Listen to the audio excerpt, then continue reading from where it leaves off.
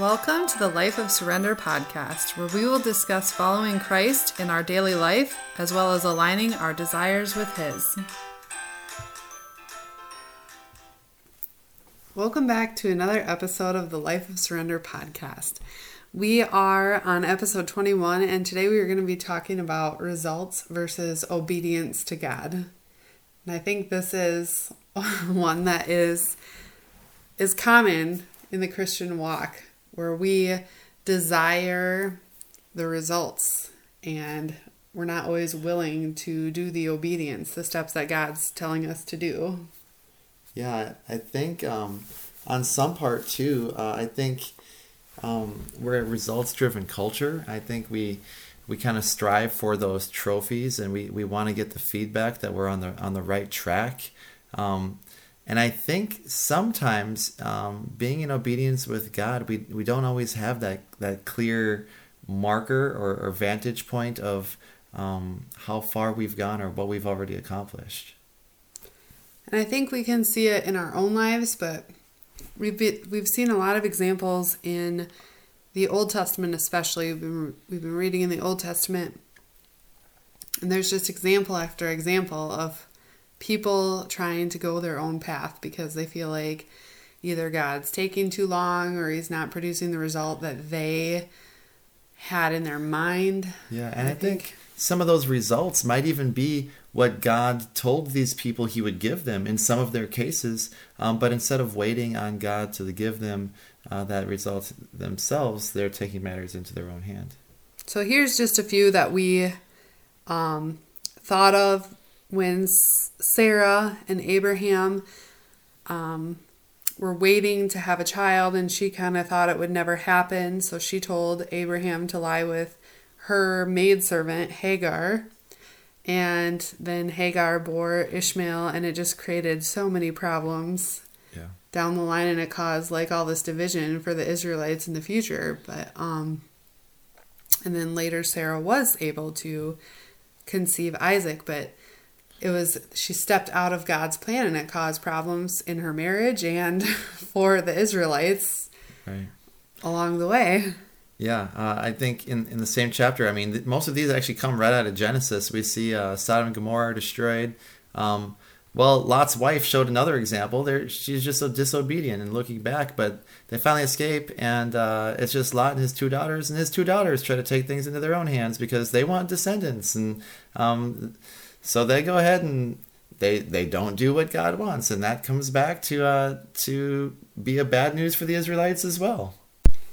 And just by like us sitting here for 5 minutes, we came up with quite a few other ones, like Jacob stealing a blessing from Jacob instead of Esau, Laban tricking Jacob into marrying Leah instead of Rachel, and then he had to work another 7 extra years. Tamar tricks Judah into getting herself a descendant. Yeah, going further past Genesis, we see Moses kills the Egyptian slave worker, or the overseer of the slaves, trying to keep the Hebrews free of persecution when God was going to deliver the Hebrews without his violence, obviously. David later, several things maybe he did to take things into his own hand, but definitely at the end of his time as king, he tried to take account of all of his fighting men to see how great his nation had become and how powerful his army is. And even in the New Testament, some of Jesus' disciples trying to take matters in their own hands when it mattered most, when the temple guard came to arrest Jesus, how Peter cut off the ear of one of the guards instead of listening to what Jesus was really saying, what must happen for Scripture to be fulfilled. These are some of the examples we came up with of men taking things into their own hands instead of really following the path to which God was calling them. And I think it's easy for us to read these stories and think, if they would have only waited for God, He was right there.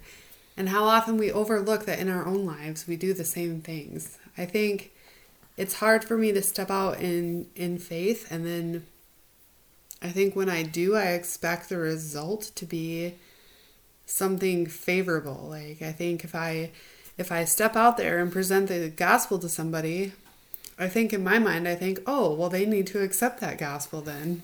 Right. And if they don't, then I feel like it's kind of maybe I stepped out of God's plan for my life, or maybe I didn't do things right. But in all reality, we're not going to get a result every single time we're obedient to God. We're not going to see these earthly results. Yeah, I think that's something me and Crystal have kind of been stepping into some new territory as far as getting out of our comfort zone and doing what we think God is leading us to do, and then facing more resistance than we maybe thought there was going to be, or maybe not getting the results we thought. I think our initial response when things just didn't float merrily, like we were going to just, God was going to lead us. I don't know, a whole city was going to just come to him and repent. And we thought for sure that would be in God's will. So we started telling people, and we thought for sure we had an idea of what was going to happen. And I think we were taken aback when it didn't. But I think I trust that even in some of the negative responses, God is working things out for his glory, for the good that he sees, even if we don't see it. And I think we can see that in the lives of, like, I think we look at Paul's ministry as kind of a big conversion period, and even Jesus's ministry. And in both of them, they were rejected, and Paul was like thrown stones at more than once. I don't know for sure, but I think that is definitely a negative result when you're chased out of a town. Right. And we haven't experienced anything like that. And I think it's very easy to get discouraged. Yeah. And to maybe not step out in faith anymore because, I'm not getting the results I want. So maybe that's not what God wants me to do. When in all reality, God might be having us do just that.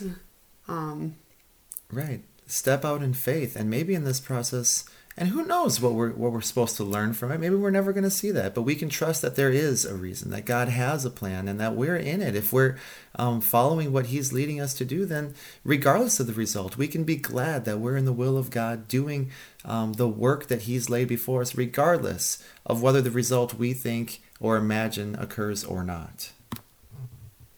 So I think we've got some Bible verses on what is it that God is asking us to do with our lives. And the first one is Ephesians 2, verses 8 through 9. For it is by grace you have been saved through faith. And this is not from yourselves, it is the gift of God, not by works, so that no one can boast. And I think we, in the Christian world, I think can do that. We're like, I'm following God's plan, and I'm not sinning as much, and I'm not. And I think we can get these big heads on things. And I think he gives us trials and things in life so that we do depend on him. That we know that we're not saved by the things that we do. We're not saved by reading the Bible or not sinning as much or talking to people about the gospel.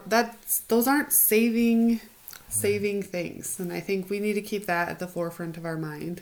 Yeah, that is the gospel, that there's nothing we can do to save ourselves. In fact, faith, I've heard David Platt, we've quoted him before, say is the anti-work. It's something that we cannot do, and I see Paul emphasizing that over and over again. It's not by works, so no one can boast. All that we do is done through the power of God. We've got a few. I was going to maybe skip down based on that one to something else Paul said here in Galatians. He says, we know in Galatians 2:16, we know that a person is not justified by works of the law, but by faith in Jesus Christ. So we too have put our faith in Christ Jesus, that we may be justified by faith in Christ and not by the works of the law. Because by the works of the law, no one will be justified. That is the gospel. It's not by works. It's not by how hard we try to accomplish these results. It's by faith and in letting the Spirit. That's our surrender. That's kind of, Crystal and I had a whole blog podcast about this, about surrender. That's letting the Spirit move and getting out of the way and being available for him to work through us. Mm-hmm. Proverbs 16 verse 9 as well says, "In his heart a man plans his course, but the Lord determines his steps." And I think we can get kind of arrogant about things in our life. I think a lot of times God allows us to succeed at things. And I think we start to think, oh, well, I am doing this and this is in my power. But the truth of the matter is, if God doesn't want us to do it, we are not going to be able to do it. Right. He plans our steps. He determines them. We can plan what we want, but unless God wants it to happen, it's not going to. Right. Boy, we've got a few of them. I was looking at Isaiah 40. This is kind of for those who are working hard and not seeing the results maybe that they wanted. But in Isaiah 40:29, it says, "Even youths grow tired and weary, and young men stumble and fall. But those who hope in the Lord will renew their strength. They will soar on wings like eagles. They will run and not grow weary. They will walk and not be faint." It's when we hope in the Lord that we find our strength. It's when we depend on ourselves that we get tired, worn out, and discouraged. I'm going still in Isaiah 30 verse 15. "This is what the sovereign Lord, the Holy One of Israel says. In repentance and rest is your salvation. In quietness and trust is your strength." And I think that's so true. Like, I love that. In resting is our salvation. And I think when I am anxious and feeling burdened, I can look back and see, oh, I am taking matters into my own hands and I am not trusting in God. And when I am resting in Him, I do feel like there's strength there. I feel like it's not my own strength. I'm resting in His. And how much better off am I in that situation? And in Philippians chapter 3, 7 through 14, Paul just gets done bragging about all these things that people might say are good results, especially if you're a Hebrew man, in regard to the law, Pharisees, circumcised, eighth day, all these things. And he says in verse 7, "But whatever were gains to me, I now consider loss for the sake of Christ. What is more, I consider everything a loss because of the surpassing worth of knowing Christ Jesus my Lord, for whose sake I have lost all things. I consider them garbage, that I may gain Christ and be found in Him, not having a righteousness of my own that comes from the law, but that which is through faith in Christ, the righteousness that comes from God on the basis of faith." In verse 12 it says, "Not that I've already attained all this or already arrived at my goal, but I press on to take hold of that for which Christ Jesus took hold of me." One thing I do, he says, pressing on toward the goal to win the prize for which God has called me heavenward in Christ Jesus. Anyone who's got like this resume worthy of bragging, one who actually had results that was worthy of respect, it was Paul. And he says he puts it all down, all of the accolades and the trophies, because he wants not to follow the path that's going to lead him toward success in the eyes of man, but he wants to be on the path that gives him success in the eyes of God. He wants to follow God's path and God's will for his life. That's what he viewed as success, and I think that's what we should too. When we're looking for results versus obedience, Paul picked obedience, and I'd like to be like that as well. And going back to Paul in Acts 20, I know we kind of talked about this in the last podcast as well, but he is at the end of his missionary journey, or he's feeling like he's at the end of his missionary journey. And he says, "And now, compelled by the Spirit, I am going to Jerusalem, not knowing what will happen to me there. I only know that in every city the Holy Spirit warns me that prison and hardships are facing me. However, I consider my life worth nothing to me. My only aim is to finish the race and complete the task the Lord Jesus has given me, the task of testifying to the good news of God's grace." And I think that one kind of hits me, because I think from a results standard, Paul's life ends not with a big celebration. He was put to death for the name of Jesus. And I think by all of our earthly standards, we would say that result was not positive. Right. But saying, I consider my life worth nothing to me. He's not going for trophies and accolades. He's going for the spread of the good news of God's grace. And I would like for my life, at the end of my life, to say that, but I think I look for is this going to make me look bad? Is this going to make me, like, are people going to think worse of me? And I think being obedient and faithful is what we want to be instead of getting the accolade from men. Right. I like that a lot. The complete the task the Lord Jesus has given me. And maybe that task does not yield results we thought it would. But our job, our duty, is to complete the task Jesus gives us. So that brings us into some practical advice. I think maybe the first thing that comes to my head, if we're to complete the task the Lord Jesus has given us, first I think we need to find out what that task is. And I think we can start by looking into Scripture and finding out what the commands are that apply to all followers of Christ, and then taking those commands found in Scripture and spending some time with Him and just trying to find out where is that calling in our lives and how we might apply those commands to our lives. And even I think that time in prayer can tell us where our motivation is coming from. Are we motivated by human, fleshly, are we wanting an accolade, or are we motivated by really what God wants us to do? I think the second thing we thought about was cultivating humility in our lives. And just reminding ourselves all day long that we are not God. I think it's so easy to try to take over God's job or His authority of our lives. And it's not our job.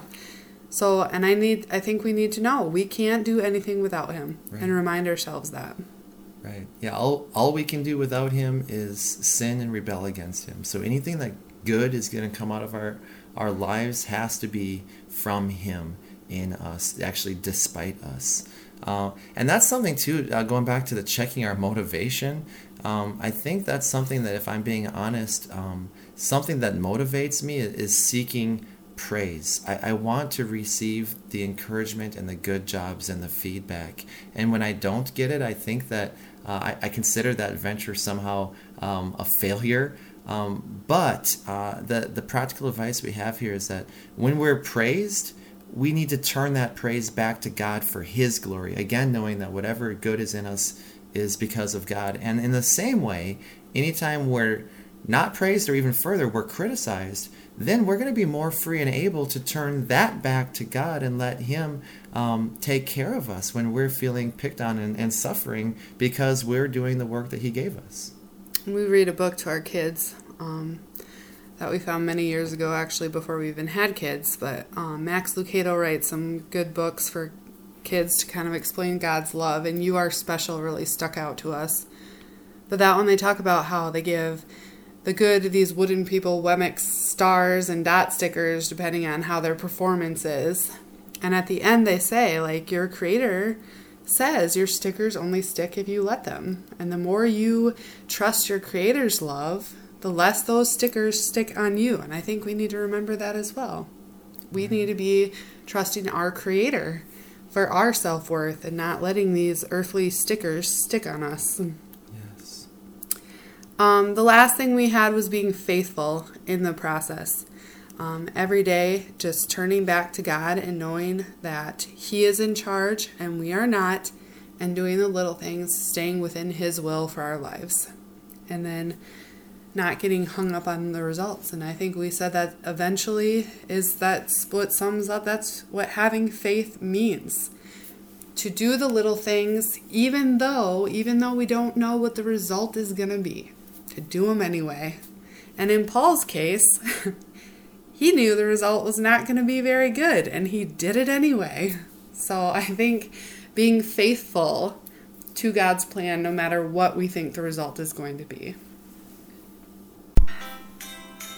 So, when following Jesus gets tough and the results we wanted and expected aren't happening, let's respond with faith in Jesus Christ and continue to be obedient to His word.